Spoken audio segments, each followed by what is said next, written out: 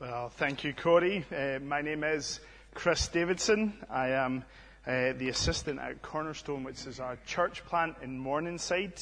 And it is my privilege to be here tonight to look at this psalm together as we think about worship. Worship is a big topic, so we're really just going to dissect this psalm together. And I want us to, by the end of this, have a deeper appreciation for worship, individually, as families, as a community. But also, I want us to see that worship has a missional aspect that should impact the way we live and the way people see us in our communities, in our workplaces, in our homes. And it's often good to remind ourselves that of things that we do just every day, all day. You know, we quickly fall into doing things out of habit and forgetting why we do it, what is the core concept of what we do.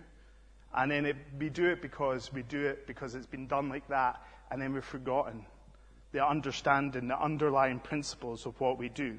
For instance, you came here tonight, and if you're regular here, you would have expected to see the call of worship that we read. And you'll expect certain things throughout this service, a benediction at the end. But why do we do these things? Why do these frame our worship? We can become so comfortable in the order of service, we forget the rich history and the richness of the biblical data that is put throughout it. We become comfortable and can grow cold. But we must remember that we do these things. We read a call to worship first because God is inviting his people to worship him. God is always the first to speak and the first to bless. His words in this service are at the beginning and at the end. And during this service, I hope that we will sing psalms and hymns that lift us up into the heavens, but also that we have time to look inward and to reflect. So our service has a structure. It has a logical flow to it. It starts with God calling us. It has an element of response from us, his people. And it ends with God blessing us so that we can go out and be a blessing to others. Last week I loved what Corey was saying about worship. He said that in worship we do a lot of verbs. We proclaim, we bless, we eat, we drink, we sing, we pray, we pour water, and we move. And why is this? Because God has called us to holistic worship. Worship that imprints itself on every aspect of our lives, our actions and our words. And the core concepts of this holistic worship is to worship in the spirit and truth, as Corey said last week for us. And an outward working of this form of worship is that we pay homage. Now that's, I know, an old-fashioned word, but in the Bible, what it literally means is to bend over or to cast oneself before another. It shows respect, but it also shows complete surrender to someone else, that their will is over you. And that's what we do here tonight as Christians. We bring our wills before God and say, let your will be done, O Lord. But we have joyful service in this when the Lord reveals himself to us. So tonight we're going to look at Psalm 96 together. If you have your Bible in front of you, it would be helpful just to keep it open as we look at certain aspects of this psalm. The psalmist describes worship here for us as ascribing to the Lord, and it's right in the middle section of this psalm. Or in other words, giving the Lord what is due to him. And what is due to the Lord? Well, the psalmist answers this for us in verse 1. He says, all the earth is to be given to the Lord. That's you and me. All the earth. And I've decided to call this sermon a staircase of worship. For Psalm 96 builds in scope. We start off with just ourselves, singing to the Lord. And then it increases and increases as we go up each tread of this staircase until verse 11, and we're in the heavens, worshiping God. And I want us to focus on particular 3 treads or 3 steps of this ladder this evening. Worship as an individual, worship as a family, and then finally, if we have time, worship as a tool for mission. So let us start on the first step of this staircase, which is also coincidentally the hardest step to take because it deals with our own hearts, and that is our own personal worship. Psalm 96 opens with the powerful imperative or command for us to sing to the Lord. Now, this song we are to sing is an expression of our love to the Lord. It's an expression of homage, devotion, reverence, and recognizing His great work of salvation. C.J. Mahaney calls singing psalms and hymns take-home theology. That's why we sing. It fills us up, and we go away knowing a little bit more about our Savior and about our God. We sing because we recognize Christ has given us the gift of faith. We sing because our hearts are full of this new song to our Savior. We sing because of the marvelous work of Jesus Christ and the amazing truth of the cross. Therefore, we are to tell of Christ and His salvation day to day, as the psalmist writes in Psalm verse 2. At the heart of Christian worship, at the heart of the Christian life, is a love story, an incredible love story. The best love story that's ever been communicated to humanity or acted out. And we all love a good love story, don't we? There's a reason why La La Land right now is dominating the box office. The story about a jazz singer and an actress who fall in love. There's a reason is the forerunner for the Oscars this year. Because everyone's attracted to a love story. They hope it all works out. And we have the most beautiful love story communicated to us in Jesus Christ. That's why we sing psalms and hymns. Because they communicate this story to us. They remind us of what Christ has done. Yet, our worship can so quickly become cold. It can become habit. It becomes something that's just rote. It's something we do, you know.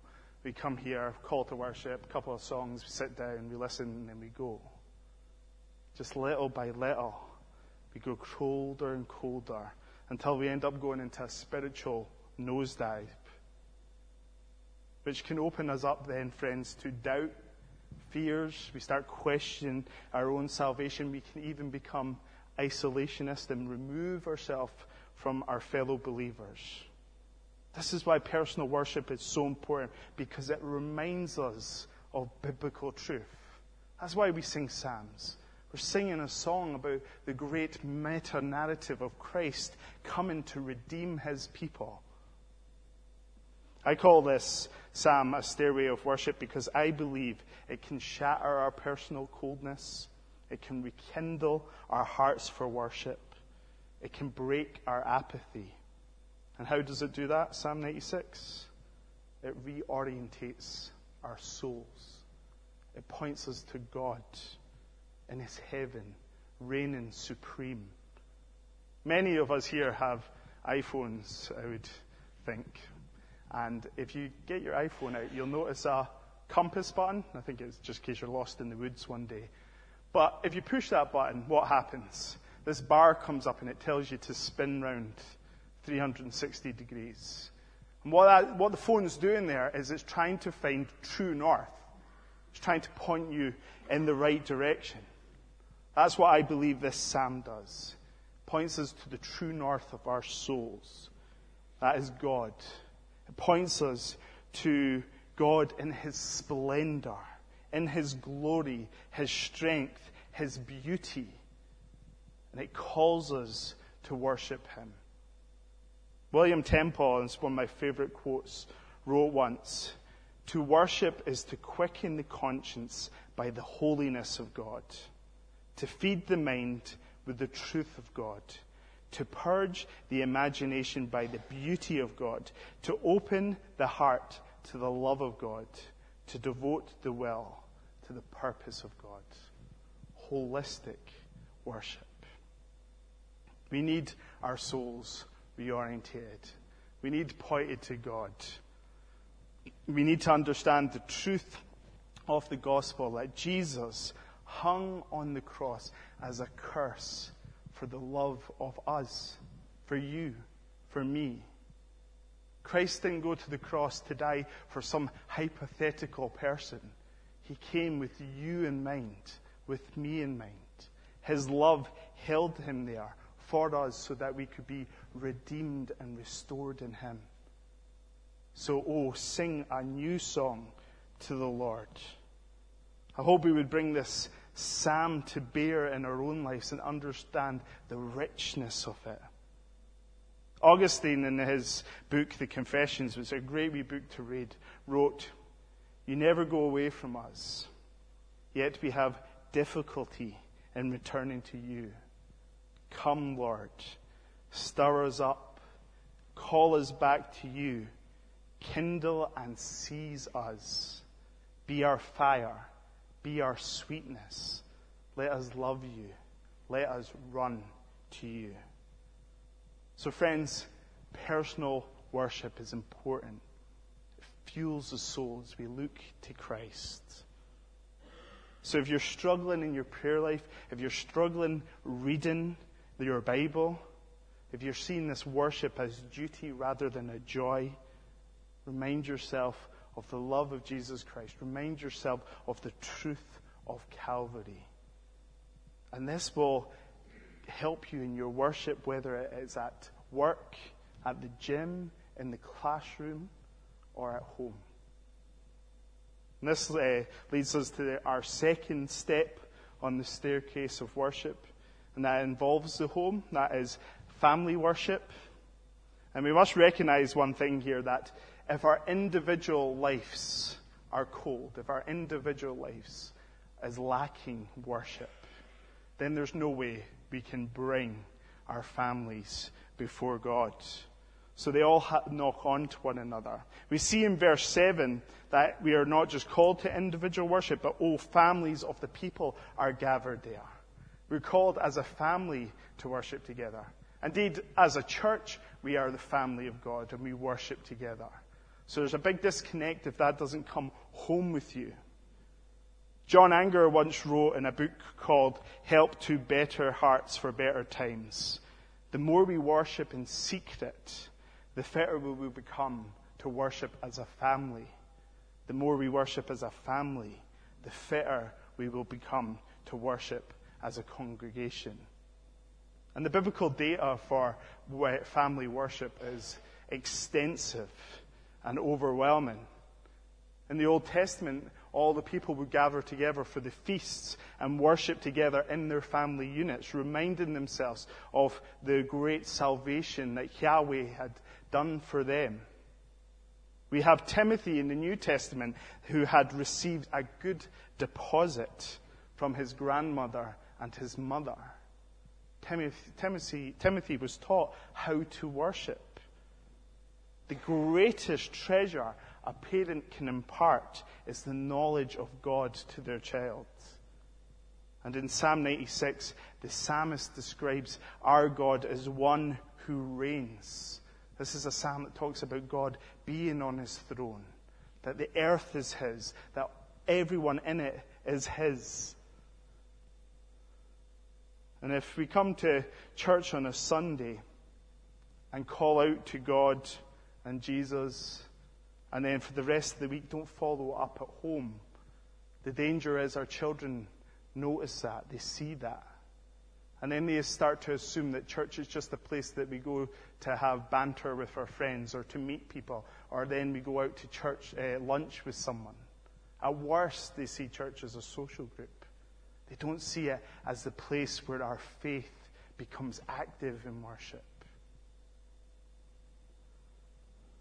What we need today in our churches all across this land is homes. Homes that teach and praise and worship together, that become little congregations in their communities, who let the words of Christ richly dwell among themselves.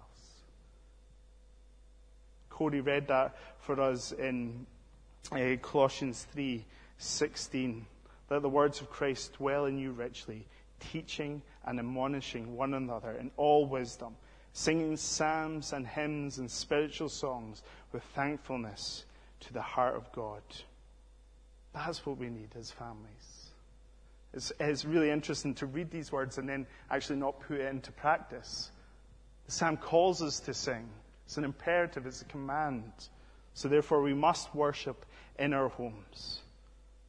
One of the most powerful statements of faith my parents ever displayed to me was not at church, but it was at their home when they would worship together. I remember as being a teenager trying to sneak past my parents' bedroom to go out with the lads on the town, and the door would always be slightly open and the light would be just casting out into the hall, and I would try and creep past, but every night or so I would hear my parents reading the Bible and praying together. Their faith was active, it was real, it was tangible to me. It made me then question, what do I worship? What am I going out and what am I doing? Why am I doing it? Paul David Tripp, in the Instruments in the Redeemer's Hand, says, human beings by their very nature are worshippers. Worship is not something we do. It defines who we are. Everybody worships. It's not just a matter of what or whom we serve. Now we can apply this to our family lives. Every family is a wee worshipping group. What are we worshipping? As a church, we need to apply that as well. What I find in my work now is, I've only been in ministry about 9 months or so, but in Morningside, one thing that I've noticed clearly is busyness seems to be the new god of the household. Everyone's so busy. There's no way that family worship could even take part in a life when we're so busy. I read in the papers as well, it was quite funny. A teacher asked the child what they were going to be when they grew up, and the child answered, tired. You know, it's clearly in that household, busyness was the god of that household. You have no idea what it's like to take your children, sit them down, and have a moment together, worshiping God.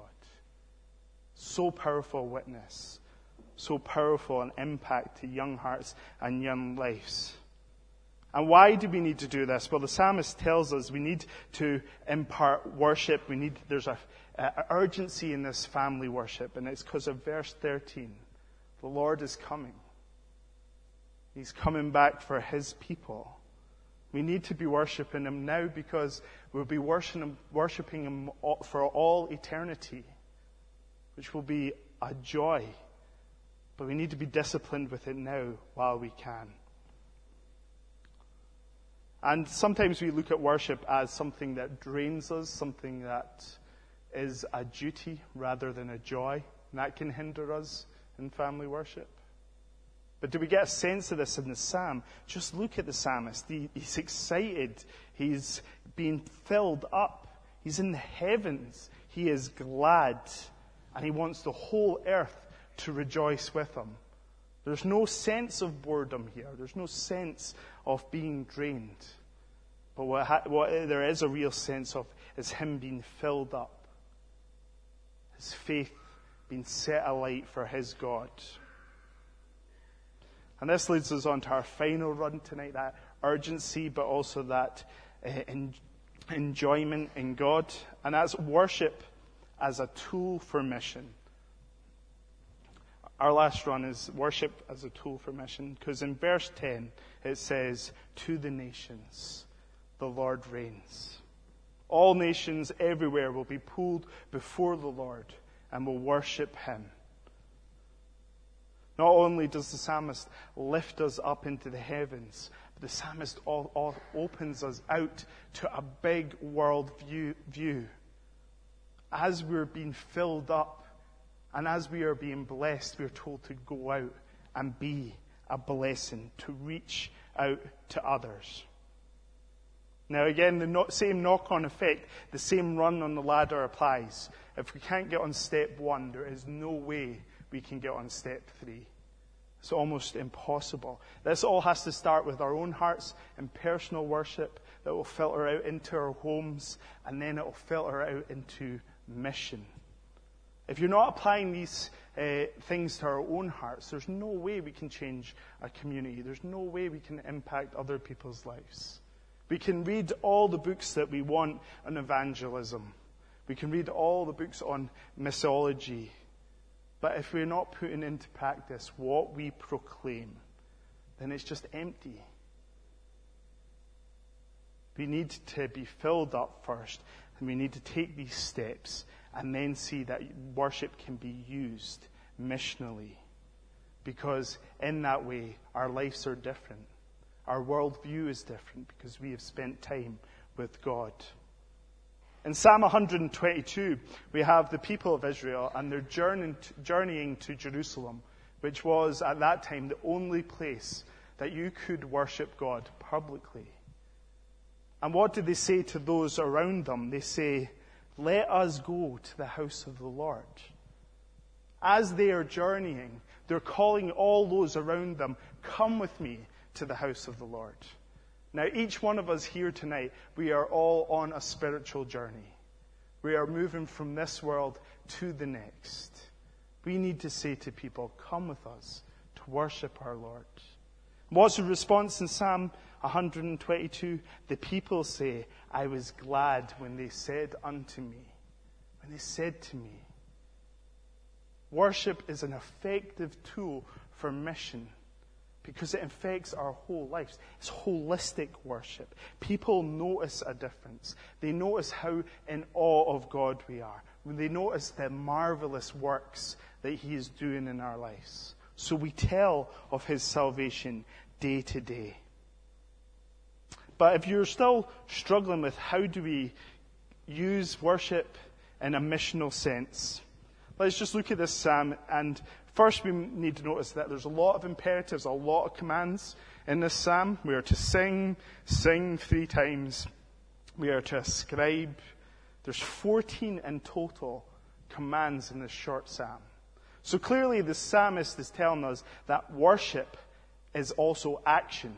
Our worship has actions.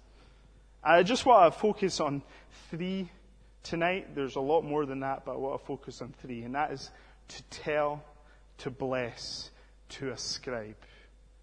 So we could use these forms of worship to reach out. First one is we are to tell. We are to share of the great things God has done as a worshiping community. We are to tell each other our testimonies. We are to tell those around us how Christ has saved us, why we see things differently, why we act differently. We are to share who we are with people. Now, this is quite hard for some people. Some people worry about sharing their faith. They worry about telling. They come to someone and they think, I must hit them with all 5 points of Calvinism just to make sure that their theology is proper and that way they'll get saved. No, just tell your story to people. Tell the marvelous works Christ has done in your lives. He is sufficient to save. And then they start their own journey, their own growing. But your command here tonight is just to tell. Say who you are. Don't worry about it. Share your faith. And in that, you are worshiping God. Because if we think we have to get every doctrine in there in a 5-minute conversation, it becomes stressful. It becomes almost foreign to other people. They think, oh, this is a handbook. He's talking to me very rote. But if we just say, I was struggling when I was a teenager with a lot of things, and I was searching, And the beauty of my story is that Christ found me and saved me. Now I worship him with all my being. It's attractive to those around us. The second thing is we are to bless. Now, this is a good one, because we so often have a give and take mentality in our minds, as in, I will help out at this food bank and work with these people so that eventually I can tell them about the gospel, rather than just going there to be a blessing to those around us. We have an ulterior motive. We are to be a blessing in our workplace. We are to be good workers. All that we put our hands to, we are to do to the glory of God. So we're not supposed to be gossipers or trying to trip people up, but we're to work hard and be a blessing to those around us. That is worship. I wonder how many of us would put up our hands if I said, do you see your work as worship? Or your uni degree that you're studying, do you see that as worship? But it is, friends. Treat it as such, and it takes some of the burden off it.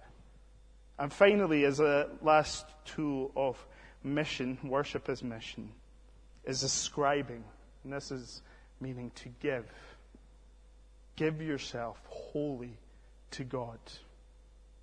Because he wants all of you. He doesn't want just the good bits of your life. He wants all of who you are. But also give of your time to those around you. Give time to your friends. Be a good friend to them. Give time to your family. Give time to your community. This is worship. This is what I love about the psalm here. We build and build and build. It builds upon itself. And that's like our lives. We must give of ourselves to others, but firstly and immediately to God. So tonight, just in closing, if we are struggling in ourselves, in our own personal worship, if we know that we don't pray as much as we should, or read our Bible as much as we should, be proactive about that. I would say to you tonight to look around the hall and look and say, who could I meet with to read my Bible and pray with? Who could disciple me, and who could I disciple? Be proactive. Don't wait for it to come to you. That will help you in your personal worship, to draw alongside each other. This is why I used the imagery of a staircase, because we're all on this journey, and we all should be helping each other up from one run to the other. So tonight, take a moment at the end of the service, if you're there, and just look around. Or even speak to me. I would love to meet with you and pray with you and read Scripture with you. If you're struggling at home with family worship, look for someone who's been there and done that, and as they say, got the T-shirt. Look for someone who's older and wiser and talk about how hard it is, but can also encourage you and enable you to do that. And last of all, as we leave here tonight, let us know that as we spend time in worship, we spend time with God, we are being fueled and blessed to reach out and be a blessing to others. We are not designed to be consumers, friends. That's not what worship is. It's not all about us. It's about Christ. It's about who He is. And He came to seek and save the lost. And He's called us to have a great part in that, to share our faith with everyone around us. We are part of His mission. And that is why worship is missional. And that is why worship is so important. Let us pray.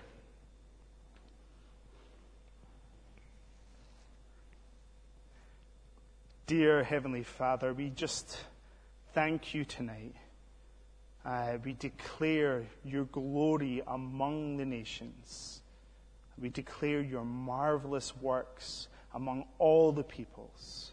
For you are great and worthy of all praise, O Lord. We pray, Lord, tonight that you would help us if we are cold in heart, if we see worship as boring, as something that we just do. Rekindle our souls tonight, Lord. Help us draw near to you. Restore us the joy of our salvation. But Lord, do not fill us up to overflowing with no one to communicate to. Help us communicate your marvelous works, the salvation works that you have done in our lives, to our friends, to those we may sit beside at work, in our communities, Lord. Help us reach out and touch those around us. Lord, we thank you for this psalm. We thank you how it starts so simply with sing a new song. And before we know it, Lord, we're in the heavens with you, singing your hymns, your psalms. Lord, give us a grand scope of worship over the next few months as we study this in this series. Help us deepen our understanding on what it means to worship you. And help us go out feeling that we have spent time with our Savior and our Lord and our God. Amen.